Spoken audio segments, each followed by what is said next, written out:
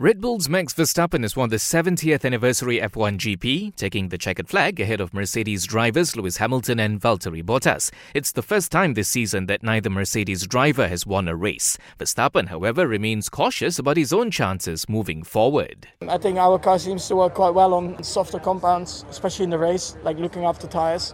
But yeah, there won't be that many races that you will be running such soft tyres. So I wouldn't say that we are back in the fight. I think we have to still be realistic.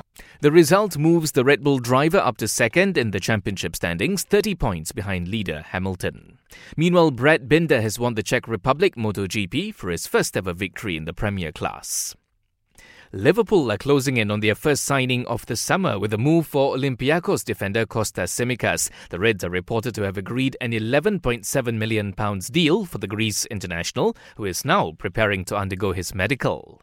Separately, Willian has confirmed that he is leaving Chelsea after 7 years with the club amid rumours of a move to Arsenal. And Fiona Ferro has won the Palermo Ladies Tennis Open, beating Annette Kontaveit in the final of the first tour-level tournament since the season was suspended due to COVID-19.